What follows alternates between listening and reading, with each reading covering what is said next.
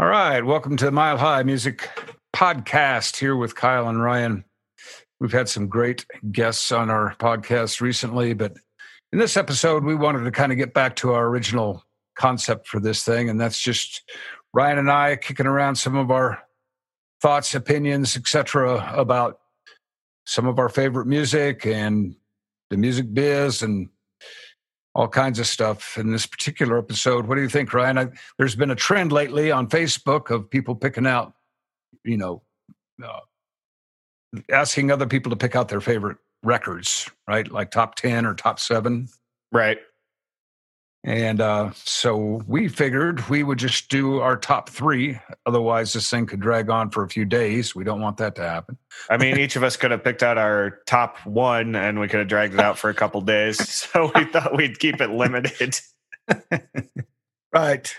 So anyway, we're kind of doing this off the cuff. I don't know that Ryan knows a little bit about my top 3. I have no idea what the 3 he picked are. So we're kind of keep it a little bit, off the cuff here. Well, 2 of them you know a lot about, and 1 of them you probably don't know a damn thing about. All right, that sounds good. Well, let's see here. You got a coin, Ryan? Let's flip a coin. Who goes first, man? Who goes first? Let me grab one here. All right. Let me get my laundry quarters out. All right, you call it heads or tails. All right. Tails. Heads. You go first. I guess I'm going first here. All right. Well, let's see here. I hadn't really decided which one of these I wanted to talk about first, but I think I will ease on into this here with not necessarily one of the first bands you introduced me to, but one that we've certainly spent a lot of time talking about. And that would be one of my most influential albums of the Allman Brothers Live at the Fillmore East. All right. Great album, man. Fantastic album. This has, we have all sorts of stories about these records, but this has one of my favorite slow blueses ever made with Stormy Monday Blues. Yeah. That's just one of my all-time favorite songs. And you got things like Statesboro Blues, some more traditional songs, but you also get a lot of the Allman Brothers jazz influence with In Memory of Elizabeth Reed and Hot Lana. Right. There's just some great stuff on that record. And you introduced me to these guys early on. Of course, one of our favorite stories between us, which is a gag I pulled on lots of friends of mine. We were going for a car ride and we were taking turns picking out CDs out of the binder. And so it was your turn to pick one, and you pulled up Mountain Jam, which for the uninitiated is a 33-minute and 39-second long jam. Yeah. I had multiple motives on that one. First, I love Mountain Jam. We were driving to the mountains, and I really didn't feel like listening to a whole lot of Metallica, which was definitely my jam at the time. Right. So this way I got to put that off for a little while and just get into a groove. And, it's like 20 minutes into the song and we're halfway to our destination. I'm like, what am I going to pick another song? I pulled that on a kid in the, we were on some church band trip with a youth group. Right. It was the youth pastor's son. And he was into metal, but being the youth pastor's son, he couldn't really have a lot of secular music, but he knew my iPod had the good shit on it. And so I was BSing with one of my buddies in the back, and so he's just like, "Oh man, you should just play me some songs. I don't even care what." And he put his headphones on, and so I kind of cycle him through a couple of things, and I see he's kind of dozing off, and so I put on Mountain Jam, and and he's like kind of half in a daze, half paying attention, half not. And there's in the middle of the song, there's a 10-minute long drum solo, and about 8 minutes into the drum solo, he wheels around and goes, "Oh my God, is this drum solo ever going to end? How long is this song?" Well, Mountain Jam is such a cool piece of music, taken from a Donovan song. First There Is a Mountain. But most recently in the Zeitgeist, being used in a Jeep ad. Right. And, of course, with the Allmans took it to a whole nother level. I love our history with it, you and I, because since that famous trip. It's kind of become a staple for any road trip we take.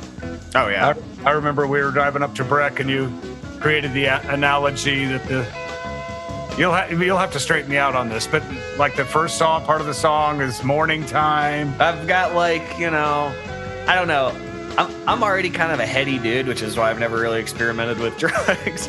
And Right. in this, I have my own whole Fantasia nature movie animated out in my brain for this song.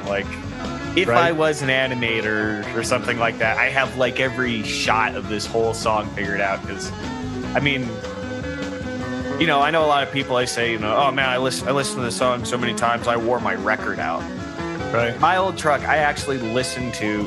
We had a 4-disc set of Live at Fillmore East. It's the deluxe Right. edition.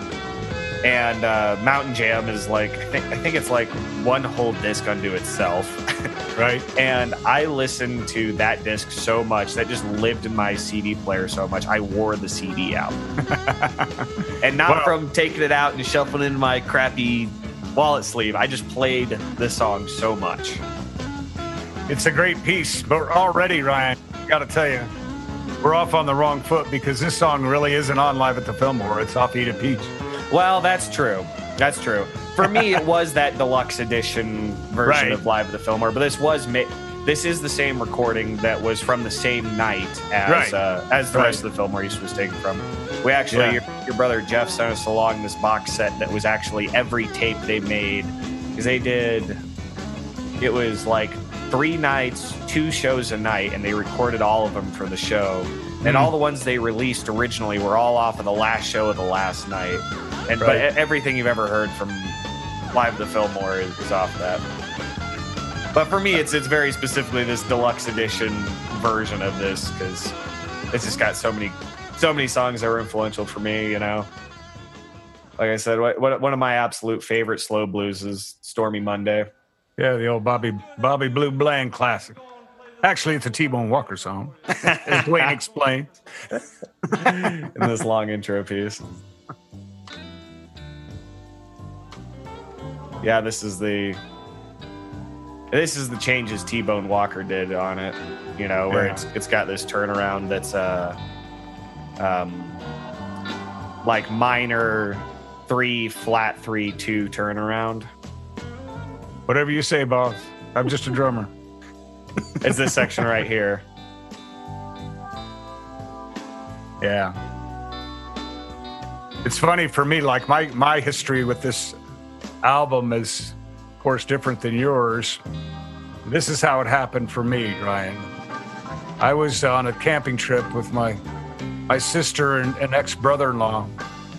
I was about 14, and I used to be sent along as chaperone on these things, because I guess my parents thought that if little brother was along, then my sister and her then boyfriend, they might stay out of trouble. Yeah, they might stay out of trouble, which didn't work at all, of course, because for me it was just a great opportunity to get into some trouble. But anyway, I'll never forget. We were camping up Pooter Canyon outside of Fort Collins. And it had been a long weekend, lots of beer, et cetera, not much sleep. And I was in the back seat of my brother-in-law's car. My sister was with us and everything. And I was sleeping, and I woke up and Whipping Post was playing. And I'd never heard the Allman Brothers before that, ever. And I had started studying drumming long before that time, so I knew about time signatures, and I thought, wow, this is like rock and roll, but this isn't 4/4 time. This is a different. They're swinging here, and it's not the normal thing, and time I remember changes and Whipping Post are all over the place. Yeah, it's so cool, and I remember sitting up in the back seats, and I said to my ex-brother-in-law Pete, what is this? What band is this? It's the Allman Brothers Band. Kyle, haven't you checked these guys out? And from that moment on, I was a huge fan, and it just, transfixed me as it did many guys my age back in those days and since that point on. But it was so I'll never forget that, just waking up in the back of his car and hearing Whipping Post playing. And it had made an indelible impression on me. That's some strong medicine, as Uncle Jeff would say. It certainly is. And, I think the Allman Brothers, I mean, it's been a important touchstone in our relationship. I mean, we went to go see them 5 times at Red Rocks. Something like that. A lot. Yeah. I think it was 5 times. Yeah. And I remember the first time was when they were on tour for Hitting the Note, when they had, that was the first time that Derek Trucks was full time with them. Right. And we'd already seen Derek Trucks solo prior to that. Was that prior? I couldn't remember. I'm pretty sure it was. We drove up to Steamboat. Yeah, he was doing playing at the base of the mountain thing, and we drove all the way to Steamboat to watch his 45-minute set and turn around and drive back. Right. It was great, though. That was great. And we had all of his solo band CDs he had out at the time. We brought them all with and had him sign them. Yeah. He was a super cool dude. I have to tell the story of when I was playing at Brendan's every Monday night, which is the blues bar in downtown Denver in the 90s. And we did the blues jam down there every Monday night. And now and then, people, touring bands would come down. They'd hear about a blues jam, so they'd come down. Well, we got word that this guy, Derek Trucks, is in town. And I think this might have been his first tour. He was like 17 years old and playing at the Gothic Theater. And I hadn't heard about it. So I was anticipating a Stevie Ray Vaughan clone, as most young guys were back then, who were getting into blues guitar. And so he came down with this whole band, which is some pretty noted musicians in that band, Enrico Scott and others. And anyway, I stand about 4 feet away from him, and he just blew my mind that night right off the bat. I mean, I couldn't believe that somebody that young had that much depth to his playing, and the incredible dexterity, of course, and his bottleneck style. It's unbelievable. Derek definitely kept the magic going with the Allman Brothers thing, for sure. Yeah, he's great. And, as a jumping off from that, now Marcus King these days, I think out of the new guys kind of in the jam blues scene, I think he's the guy that really encapsulates the Allman Brothers sound. We got Elizabeth Reed up now, and I feel like what's so crucial to the Allman Brothers sound is not like a lot of the other jam bands who take like some jazz elements here and there. Like all the guys from the Allman Brothers, they were like into jazz. Yeah. And in like a really serious kind of way. And I feel like they incorporated that a lot more rather than just, peppering it in here and there. Yeah. You hear Coltrane in there, and you definitely hear Coltrane in Derek Trucks' playing and Marcus King too. Yeah. So it's cool. Those guys are carrying on that tradition that a lot of people don't really think about when they listen to Live at the Fillmore and stuff. That, as much as these guys were into the old great blues artists like Muddy and Sonny Boy and T-Bone Walker, they were also deep into Coltrane and Miles and artists like that. And it influenced their playing and their chord changes and all that stuff. We could do this whole podcast on the Allman Brothers, right? Oh yeah, we could do a lot about the Allman Brothers. But let's move on to your record here. What do you want to go to first? Okay, well, I kept mine kind of blues centric, and you're talking about favorite records. I mean, of course, I could talk about pretty much any Beatles record. I grew up listening to Beatles. I remember my brother got in Sgt. Pepper's and Magical Mystery Tour when I was 10 years old, and I was really never the same since after that. But the music that's really kind of, I don't know, really gotten inside me, and I don't know if it's defined me or it's just been a big part of my life is blues music. And so when I start thinking about my favorite records, I have to think about the stuff that's left a deep lasting mark on me. And so these records that I picked definitely have done that. So the first one I picked, sadly, is not in print anymore, and that's my man Freddie King. I mean, of all the three Kings, and I love BB and I love Albert, but man, Freddie King. Wow. I mean, before we did this podcast tonight, I was looking through some video that was on YouTube, and every time I watch Freddie King on video, it makes me want to laugh and cry all at the same time. He's that powerful. And he really is, he's such a versatile player too. Yeah. And he just really, really moves me. He's not only a fantastic guitar player, but wow, what a singer. I mean, he's got this he's a huge guy for one thing, but he's got this high kind of tenor range, really. And he can do so much with it.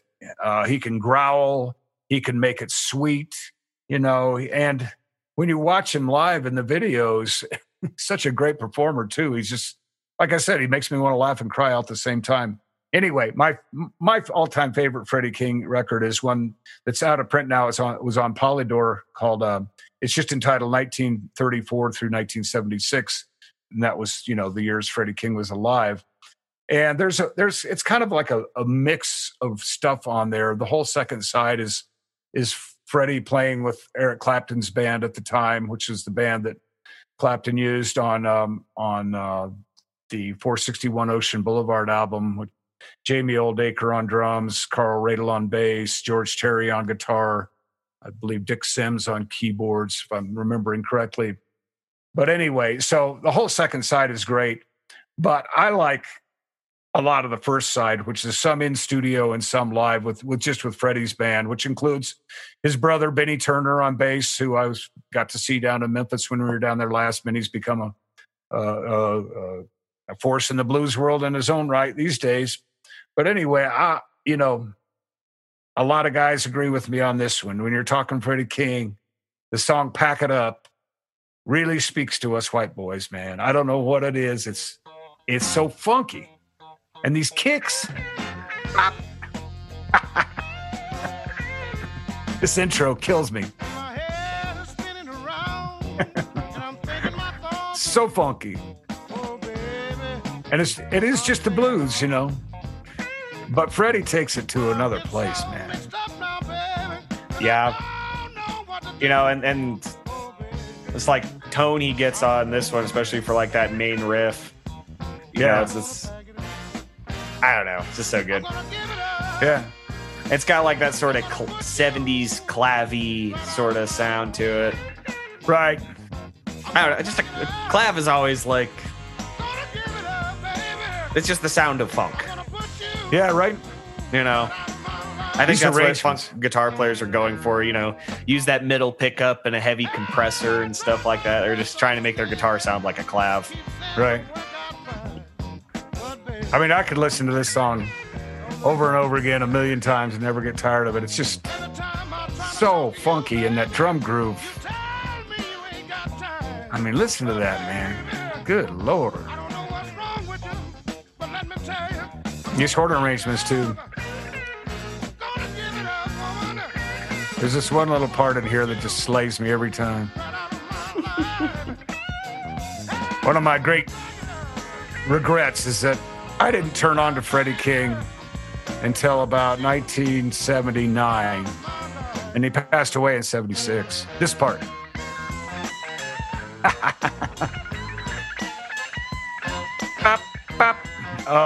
So anyway, I never got to see him live, which kind of hurts. Thank God for YouTube, man.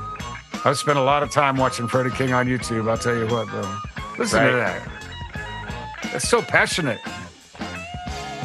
I mean, this part. It's in the space part. Bop.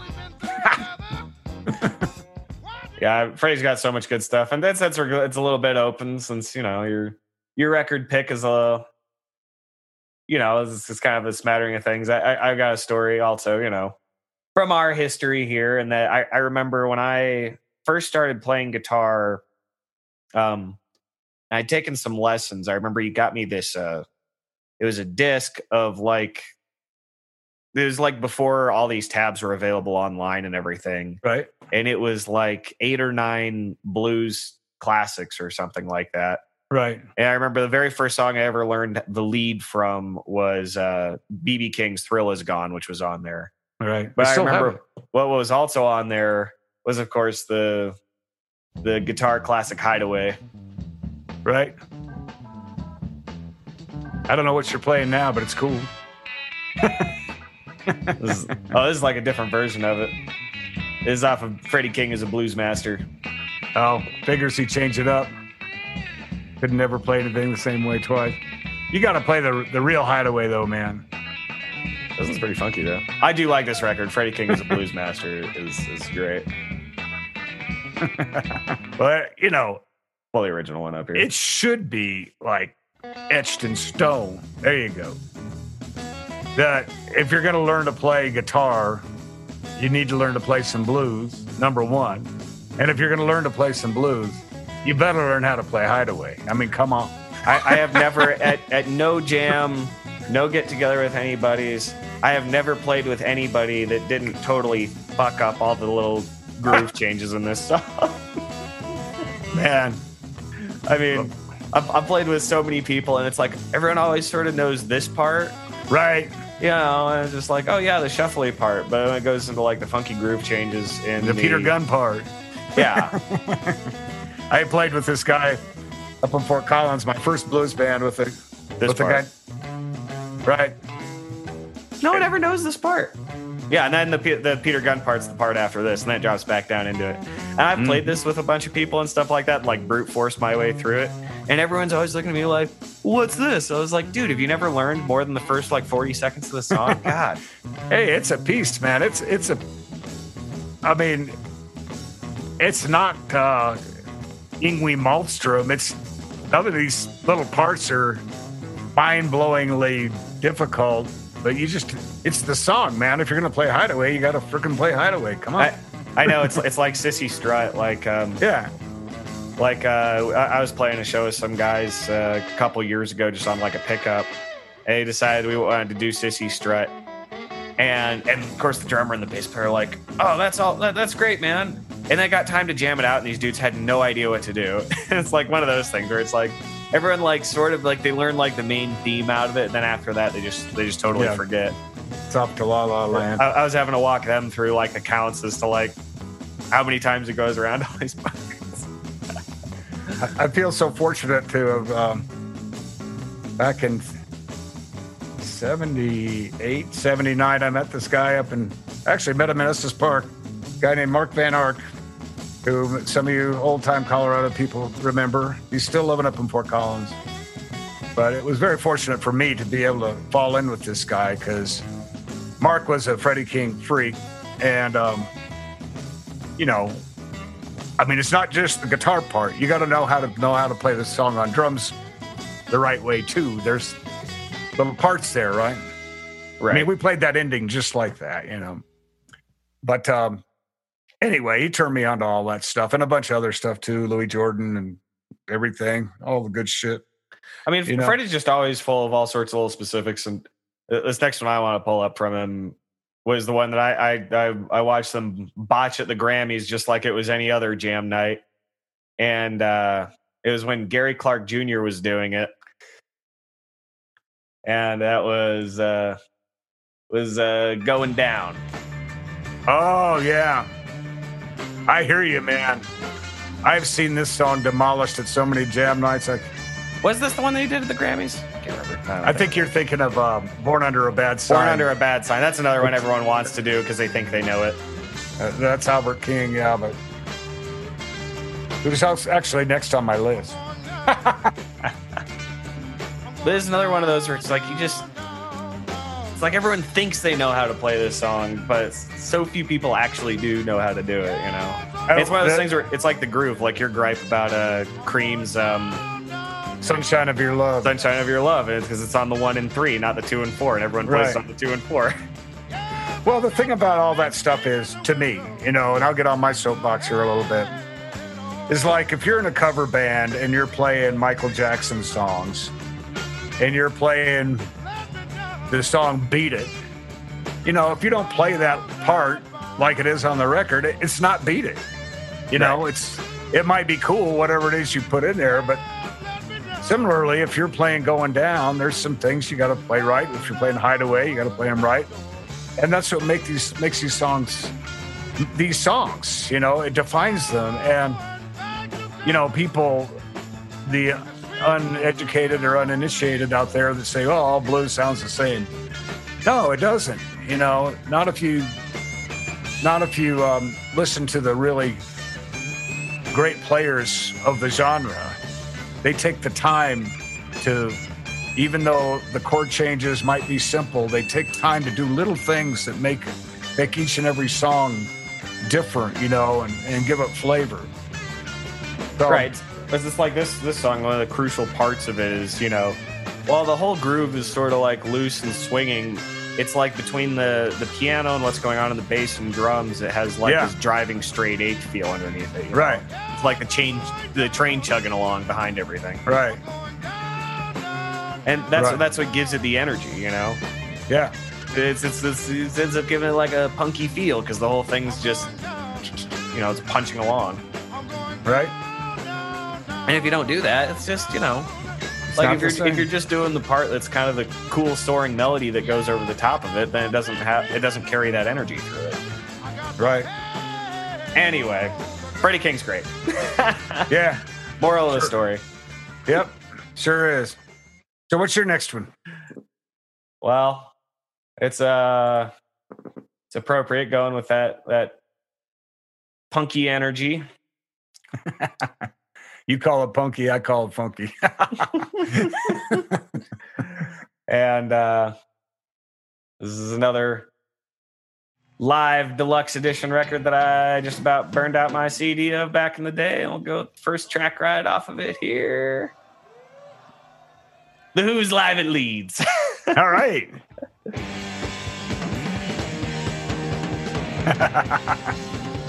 You want to talk about passion and power? You know, just one of the strongest sounding bands of all time. And, you know, all my friends have heard me lay this rap out a bunch, but I mean, how many other bands do you know that could put out, and I picked the deluxe edition specifically because it does include, at Leeds, they did a whole live performance of Tommy. Okay. The whole thing, minus a couple of tracks that they always cut out live.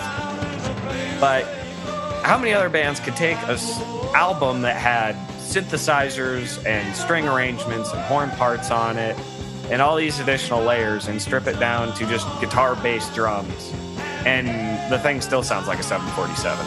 Right. Yeah. This album, too, I go way back with, and, you know, my first drum set was this beautiful little Gretsch jazz kit. And unfortunately for the Gretsch jazz kit, I was way into the Who at that time, and I was flailing away trying to play along with this album and Tommy and with the butt ends of my 2B sticks, you know, on this little piccolo snare drum, you know. I wish I'd taken better care of that drum set. Well, you gotta do what you gotta do. Yeah. And, you know, I think Townsend's just such a creative powerhouse. But he is.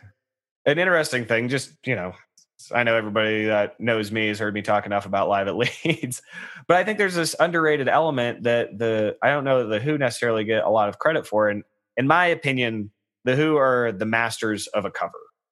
You know, you have tracks on this album like Summertime Blues. Eddie Cochran.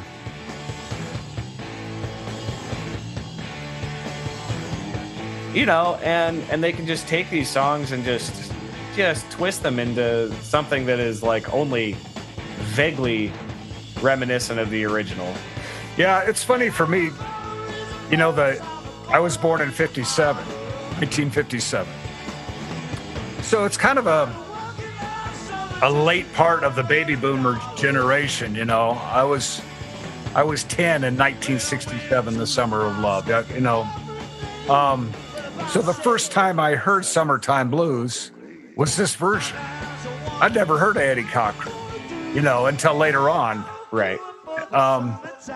So when I finally got around to hearing the original, and they didn't have the internet back then those days, you couldn't just search these things out and find it.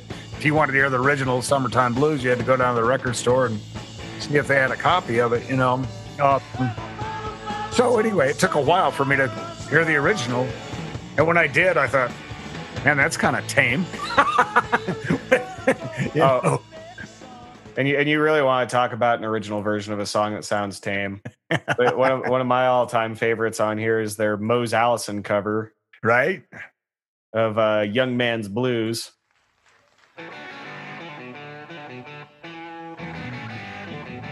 I loved Keith Moon on this, man. Well, a young man ain't got nothing in the world. I know a great local band that covers this song sometimes. They always just blow my mind. You ever hear of these guys, Ryan? They're called the Movers and Shakers, and they tear this bad boy up. On the occasion you get to see this one, it's a special treat to close out the night. Well, it's always fun for Ryan and I because we're such huge Who fans, and it's like, well, when we get to play this, it's the only time in my music career that I've been just able to play like to channel Keith Moon as best as I possibly can, which means I don't pay much attention to where the first beat of the measure is.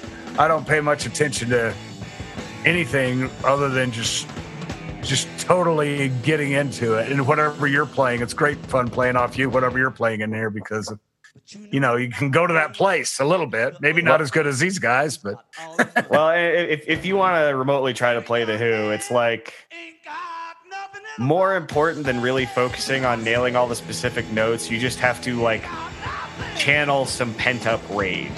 Yeah.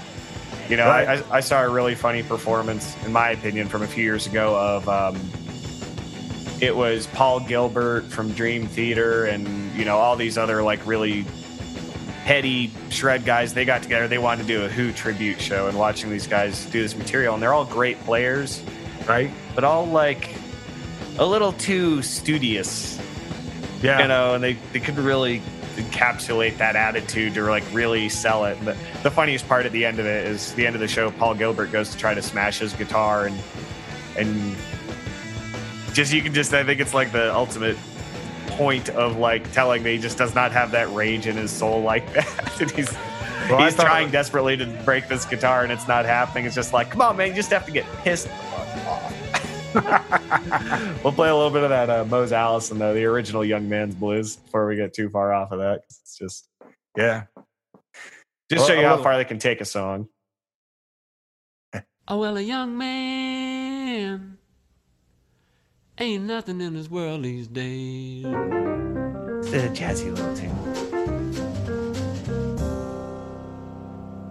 I said a young man ain't nothing in this world these days. See, that's what's cool about Townsend and really the whole British invasion thing, is that Pete and probably Roger Daltrey too, when a young they listened to it, Mose Allison, and thought, this shit is great, All the people, they didn't think it sounded too old timey, or when they went to take on this song, they just put their own slant on it, but they liked it just the way it is. Oh yeah, it's just they were so good at just, I don't know, hearing something totally different. Mm-hmm. In a song, and what I think is the most unbelievable version of that is, these are all great, and these are mostly like live pieces for the Who that they would do these songs, but included on the album version of Tommy is Eyesight to the Blind, and then on Tommy, parentheses, The Hawker. Right. And they worked this song into it. It's originally a Sonny Boy Williamson song, which B.B. King has some versions of. Right. But they take this, like, what's really like kind of a sweet love song and turn it into this really minor, spooky song that within the story of Tommy is about a prostitute. Right. And, in the original, this is just sort of like kind of a mid-tempo shuffle, major key. Yeah. And they managed to like take this happy song and just drench it in ooze to make it this dark, insidious song. Mm-hmm. I got to drop a little advertisement in here for. I believe the way it's going to work out is the podcast coming up after this one is we sit down and talk to my old friend Eric Baines, who actually auditioned for Roger Daltrey out in L.A. where he lives. And it's funny because, usually you hear rock guys talking about how they can't touch jazz because it's just too much, for whatever reason. But Eric is a pretty accomplished player and has played with Lee Ritenour and Kato Matsui, and he's played plenty of jazz, right? And he came away from that Daltrey audition going, you know what? There's something here that I haven't got in my bag yet. And that is exactly what you were talking about, that attack, that anger, that energy, that if you're going to try to step up and play some Who music, you better be bringing some of that, or else it's not going to sound like the Who. Yeah, and I've heard so many people be dismissive of it. I've famously had a conversation with our singer Andy Weber's dad one time, and I've heard the sentiment from a lot of people where it's like, oh, well, it's just easy to play, big and loud, but can you play soft and delicate? And it's just like, oh, is it easy to play big and loud? Is it? I'd like to see you actually try to do that. It's people don't realize how much you really have to put your back into it if you want to sell it. Yeah. If you otherwise it comes out thin and wimpy. You can't you can't go through the motions on it. Right. All right. But anyway, again, I could spend the rest of the night talking about acclaimed by many audiophiles to be the best recorded live record ever made.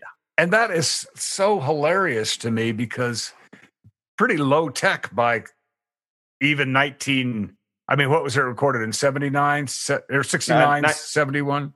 No, it was 1970. 1970, so right in the middle there.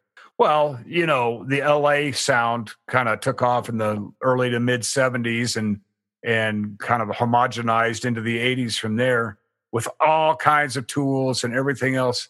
They didn't have much of that at the Leeds Concert Hall in England on that particular night. What do you suppose they did have to record with, right? I've read about it.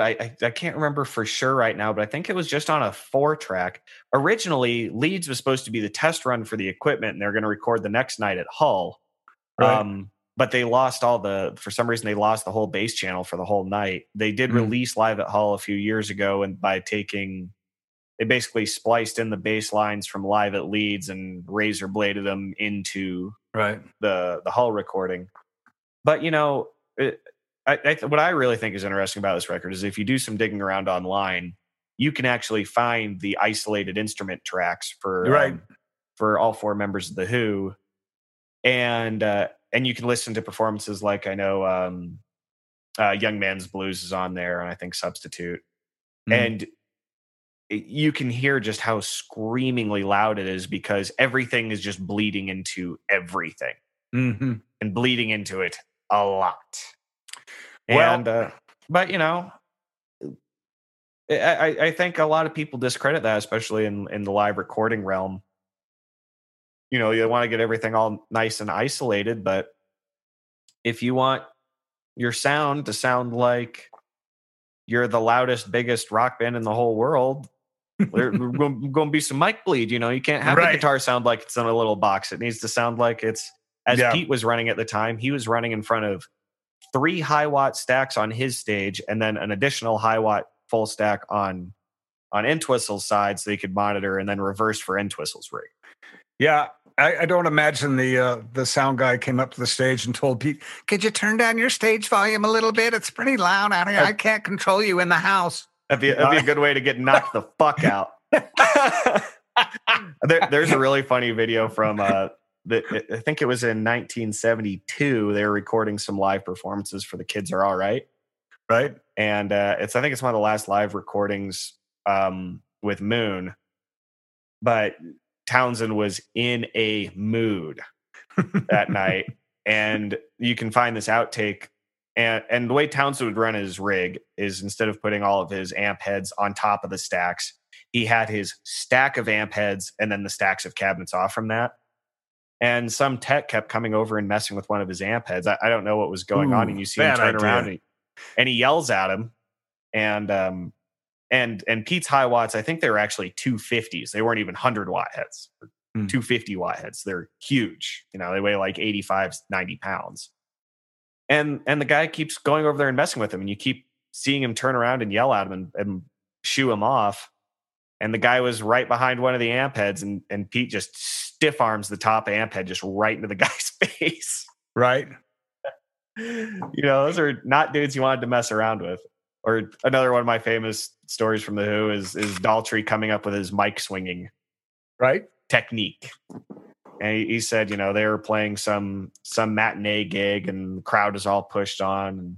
And these two guys right in front of the stage, they're pinned against the stage, but they just kept talking a bunch of trash to him. And Daltrey said it's about 3 or 4 songs into the set. These guys keep yelling at him, and he just sort of feels the heft of the mic in his hands and spools the thing up and pops the thing right into the guy's mouth. All right. So I'm going to go to my next record here. Okay. And I'm hoping you can pull it up and play a little bit of it before I announce it. So the blues fans out there, see if they can guess who this particular blues artist is. This is a live album, live at the Fillmore in San Francisco. And this to me is possibly,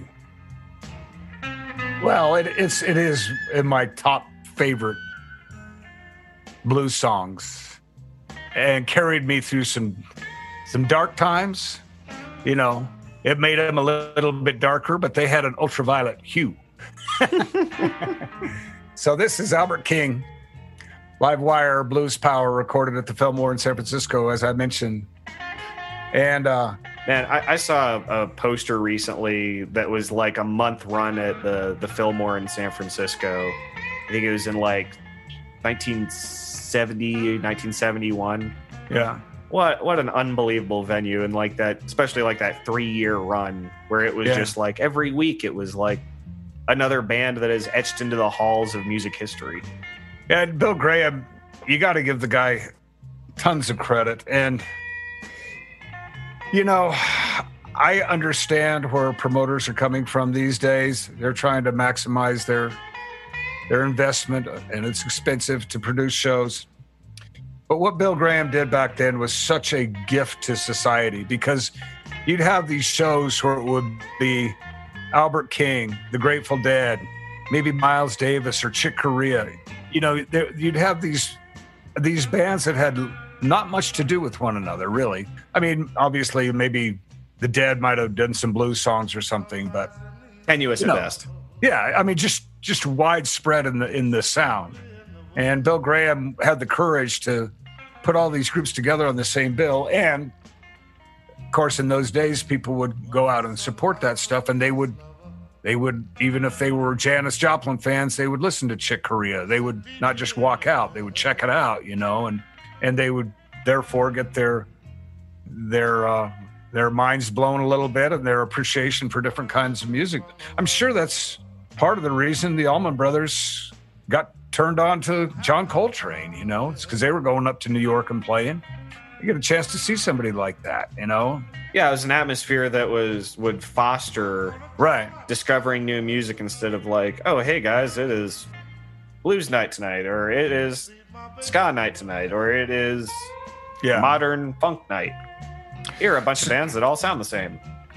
So this record, Live Wire Blues Power, I was just checking a little bit out of it on my research before. Interestingly, later on, a blues guitar great and great blues artist on his own, Son Seals, actually plays drums on this record.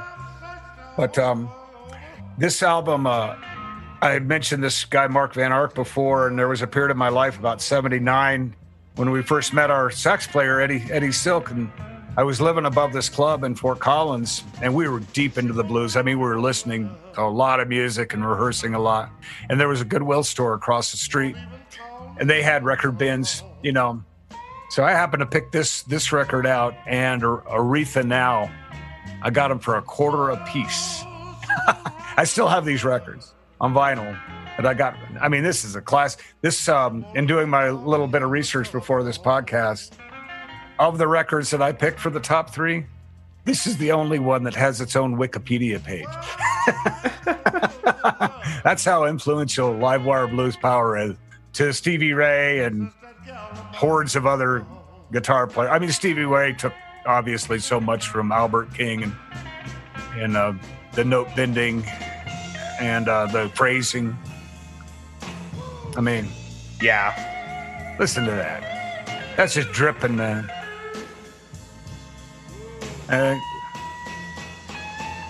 Albert was great. I got to see him a few times. The hardest part about playing Albert riffs is just his bends are so slow. Right. But they're so even, you know? It's like when you're trying to do a slow bend, it's like it's hard to like make the pitch just, you know, if he's going between 2 notes, he's not speeding up or slowing down as he's bending that note. It's just this perfectly flat line straight to it, landing right when he wants it to. And emulating that is so difficult. It takes so much control. Well, there's a video of a band I used to be in with local guy David Booker here in Denver. David had a band called the Captain's Red Hot Blues Band. And this is, you can find this on YouTube. We were playing in that same club that I lived upstairs in 79. I ended up playing there many times over the 80s and 90s. It became Linden's. And we were playing in there one night, and Albert King came in. And it happens to be the night that somebody filmed this video. And so at the end of our first set, I went back there, and everybody knew Albert King was in the house, and he was sitting in the very back of the room. Talk about a presence, man. I mean, it was like Moses had walked into the freaking club. Right. I mean, and a very large guy, and he was dressed up in his suit and everything, looking good. And so I went back there, and I was probably about 27 at the time, and I walked up to his table, and I, Mr. King, man, I just want to tell you how much I've enjoyed your music. And it's so cool that here he was in that club that I had bought the record for a quarter for right across the street 5 or 6 years earlier. But anyway, I shook hands with him, and I always liken it to, it was my little hands like sticking my hand into a bunch of bananas. I mean, his fingers were so huge. I was like, where'd my hand go, you know?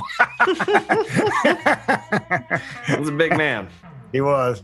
And I'll never forget his comment either. We were a pretty lively bunch of guys back then, and we were probably a little extra stimulated that night. I remember playing the recording. That's a polite way to put it. Yeah, we were on that YouTube. There, we were playing Flip, Flop, and Fly, and it's like listening to a Big Joe Turner on a 33 1/3 LP played on 78. You know, it's really fast. And Albert King says to me, he says, "You guys sound good, but man, you boys need to slow it down." He was right. Well, can't argue with the results. So just play it before we get out, Albert. Play that other cut off here. It's called "Please Love Me." It's a old B.B. King tune, and listen to how Sun Seals can play this shuffle, man. Sun Seals can play some drums now. It's pretty good stuff. Sun Seals laying it down back there. It is one of the things I love about Albert. As will be a running theme throughout my record choices. I like some good angst. Yeah. Albert has some. When he digs into it, man, it just, I think that's what a lot of people who don't really appreciate blues music can say stuff like, "Oh, all blues music sounds the same." And they don't really appreciate, especially like when you contextualize when a lot of this music was being made, just how rough it was. Mm-hmm. Compared to anything else anybody had ever heard. You get these stabby guitar riffs, right? Pretty stabby, and it's from being pissed off. It's this internal boiling. Yeah, Albert King definitely. I got an opportunity to see him 3 or 4 times. Actually, the very first concert I saw ever was John Denver opened for Albert King, Chuck Berry, and Jerry Lee Lewis. Wow. Yeah, I know. That's John a bill. Denver was just getting started back then. He played solo acoustic, and it was a great bill, though, man. Chuck Berry was on fire that day. Woo!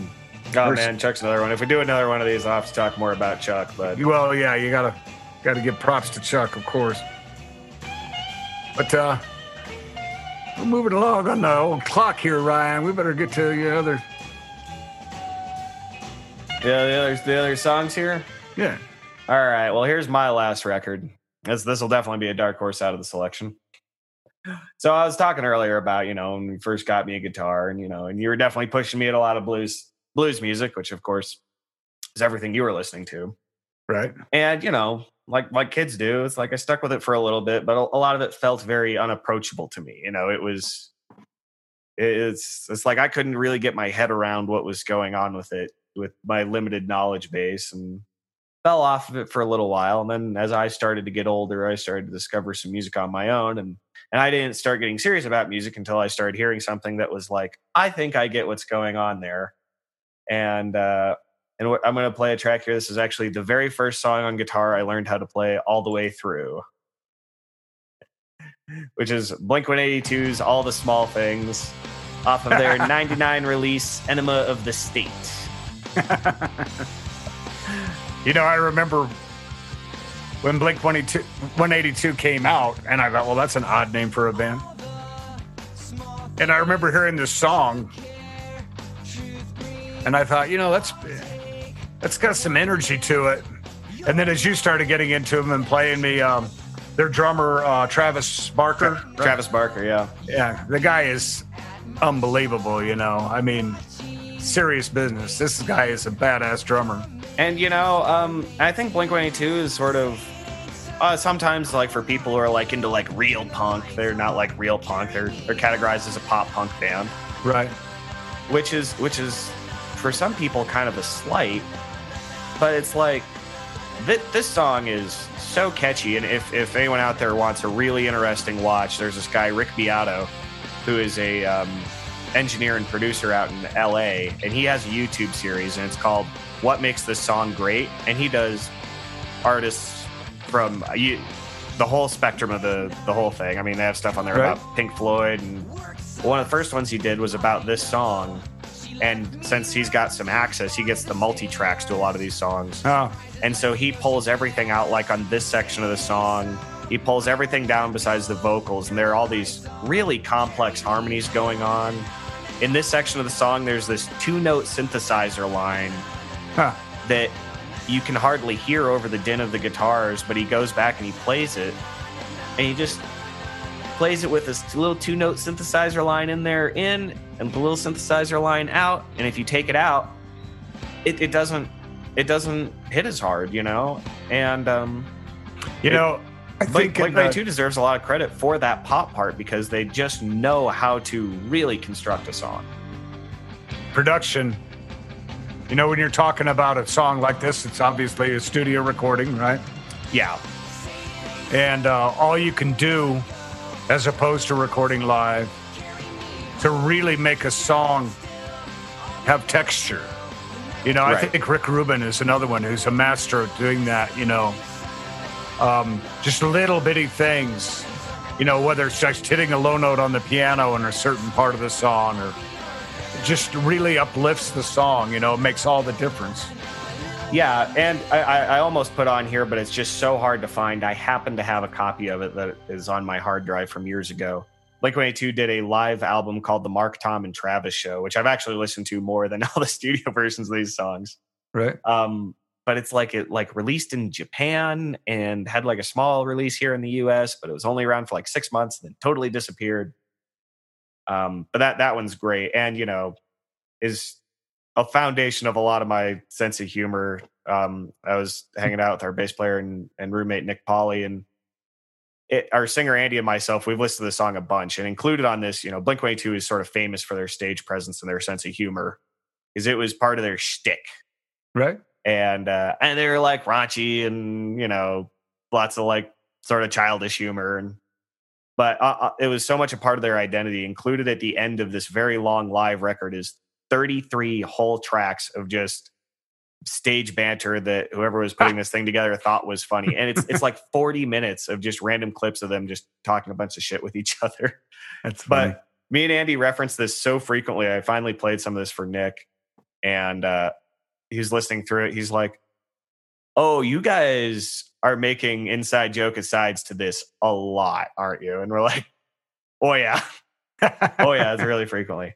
But this record though, Enema of the State, this was Blink-182's third record, I believe. But this is their first one to get like the really whole hog big production. Right. This was also the one that sort of, I think, cemented them as a major act, especially with this song. It was a huge hit, Adam's Song.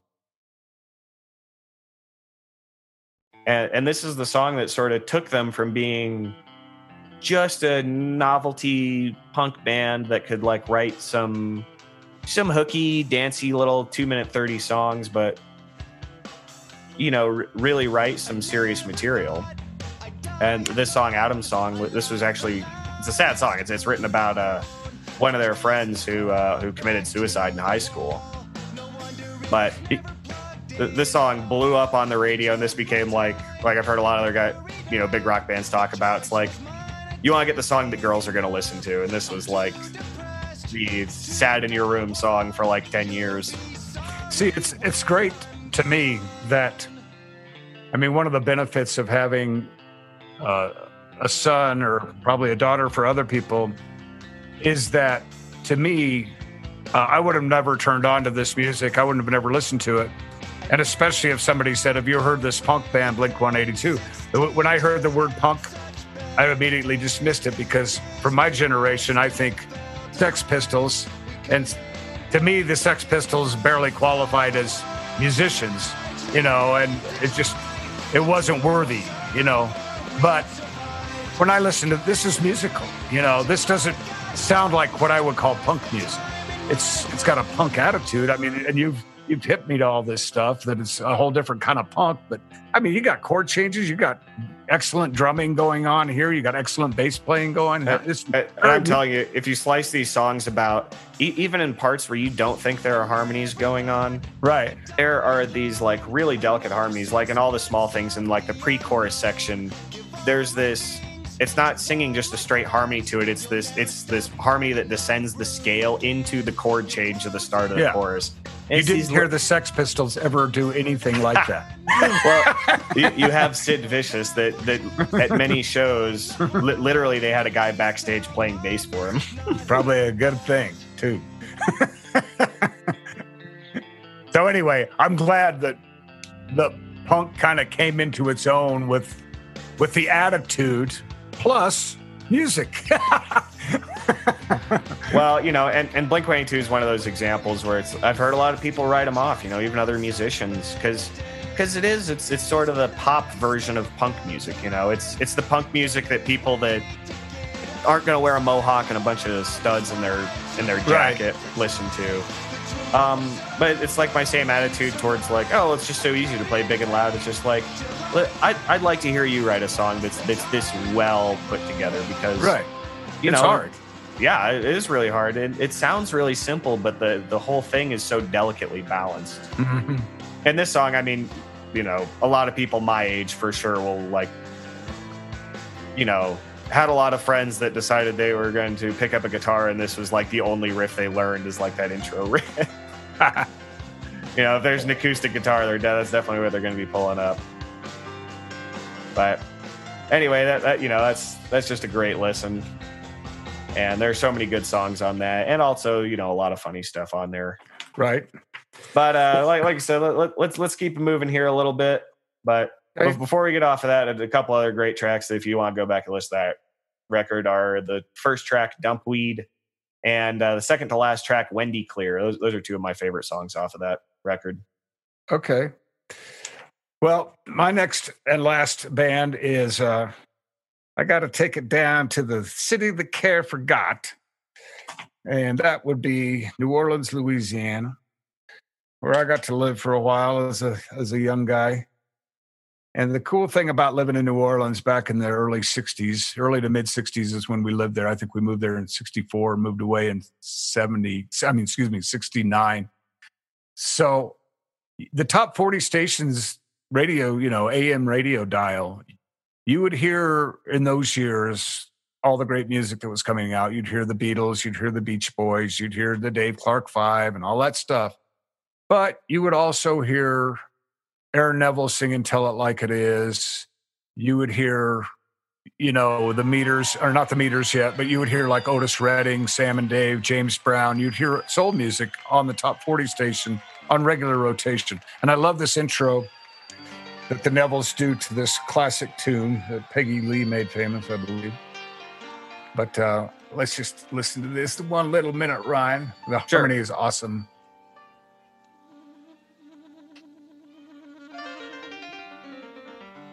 These guys are so tough. Never know how much Live harmony. never know how much I care. Oh, but when you put your arms around me, I get a feeling that's so hard to bear. Yeah. So this is the Neville Brothers live at Tipitina's, recorded in 1982. Yes, 82. Yeah. And the original recording is just 9 songs. The subsequent releases have another disc. But this is the opening tune off there. And this record is so great. I mean, it just captures the feel of Tipitina's and it's not a huge room. And, there was a bunch of locals jammed in there that night. And it was probably hotter than hell. Yep. And a lot of cheap beer. Yeah. I think the Nevilles, especially in like the modern Zeitgeist, I think they've sort of fallen out of a lot of people's minds. And I think maybe it's because they are, a lot of those guys are still alive and doing it, and they're still going out on the road. We saw them just a few years ago down at the Taste of Colorado. Right. And it's like, it's almost, since they're still out there making music, it's like, oh, they haven't risen to this icon status, but those guys could literally play anything. Yeah. And make it funky. Yeah, and make it sound like their sound. Yeah. But still totally encapsulate whatever was being done with it. Well, sadly, Charles, the keyboard man, has left us, and the sax player. All right, we got Art, Aaron, Cyril, Charles, the horn man. Art is the keyboard player. So Art's left us, and Charles has left us. Mm-hmm. So we got Aaron left, and we got Cyril left, and Aaron has kind of settled down a little bit. He doesn't tour much anymore. A little bit. He lives up in New York State, I think. He lives on an organic farm with his wife. And Cyril, of course, has been out with Royal Southern Brotherhood and stuff. That was a couple of years back. But you're right. It's funny how amongst people like in your generation, everybody's hip to the Meters. Right. Which the Meters was kind of like pre-Neville's. I mean, Art, that was kind of Art Neville's band, and Aaron was in it early on, and then Cyril came on board. Charles wasn't in that band, but they slowly kind of became the Neville Brothers. And to me, I mean, well, there are certain groups and certain musics that just kind of reach this apex. Like Live at the Fillmore reached an apex of musicality to me, as far as blues-based and jazz-based jam music. It just doesn't get any better than that. People have tried. Right. And the Neville Brothers, especially on this recording, they take the New Orleans thing, they take the drumming, the funky bass lines, the incredible singing, and it's live. This whole record is live. There's no overdubs on it. And not like certain major jam bands had to do with their live releases. Right. Yeah, I had to go back and over to not these guys, certain man. bands with dancing bears. Yep. We won't go into all that. I do love that band, the Dancing Bear Band, and that was almost one of my picks. But and it's funny how the Nevilles actually got a shot in the arm from the Grateful Dead, because the Dead had them open for a tour or two for them, and it really bought them a whole nother fan base. Wow, listen to that, man.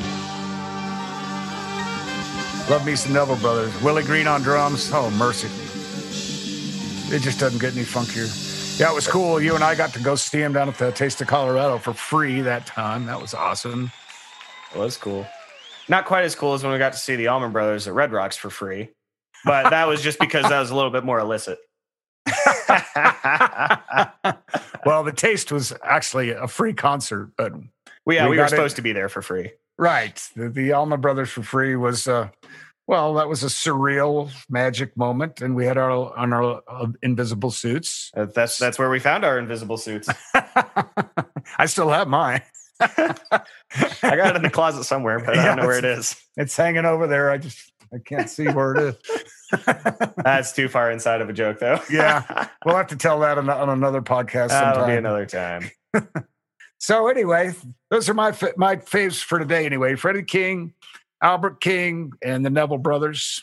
And you had I had Live at Leeds, Live at the Fillmore East, and Blink-182's Enema of the State. Well, those are some good calls there, Ryan. I quite enjoyed this little podcast here. You know, between you and me, I'm sure we can make 1,000 of these doing the same thing. You know, that's, as you can see, why we had to keep it a little bit limited. But, you know, I picked those three out because if we're talking about records that had like some serious gravitational pull in my taste for music, you know, those are three big ones for me.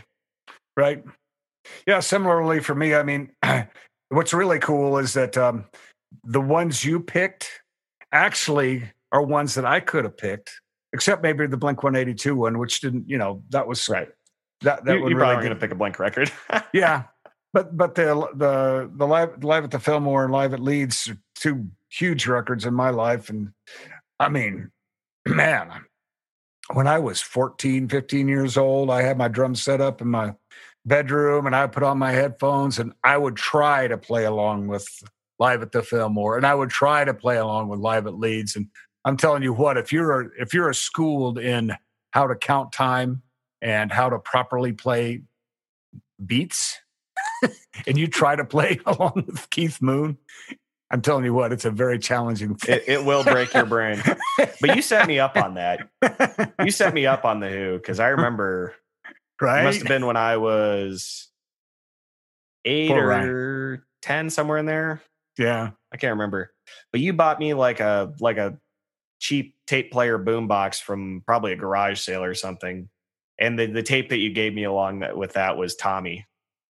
Well, you know, I mean, you give me some grief about that, but you were coming into your adolescence, and that's what Tommy's all about, is, to me anyway, is what a mind bender being an adolescent is, no matter what your circumstance.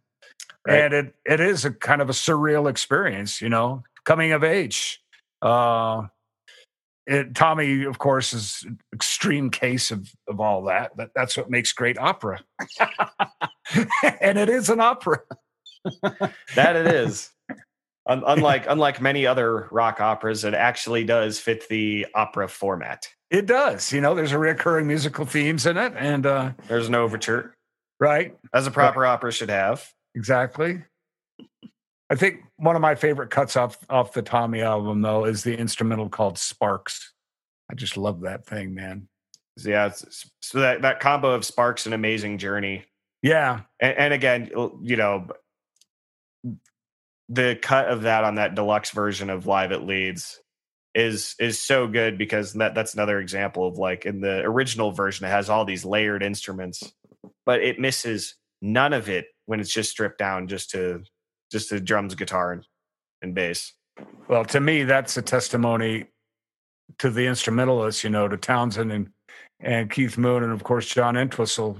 I mean, with those guys, and maybe particularly Entwistle, who was playing so much and breaking all rules himself as far as how you're supposed to play music. I mean, he was just walking all over the place and not playing proper bass lines. And of course, Keith Moon is all over the place, not playing proper drum parts. But here you have 3 instruments up there, and it's more than enough. I mean, it's plenty. I mean, you want to talk about some guys that can fill some space. Yeah.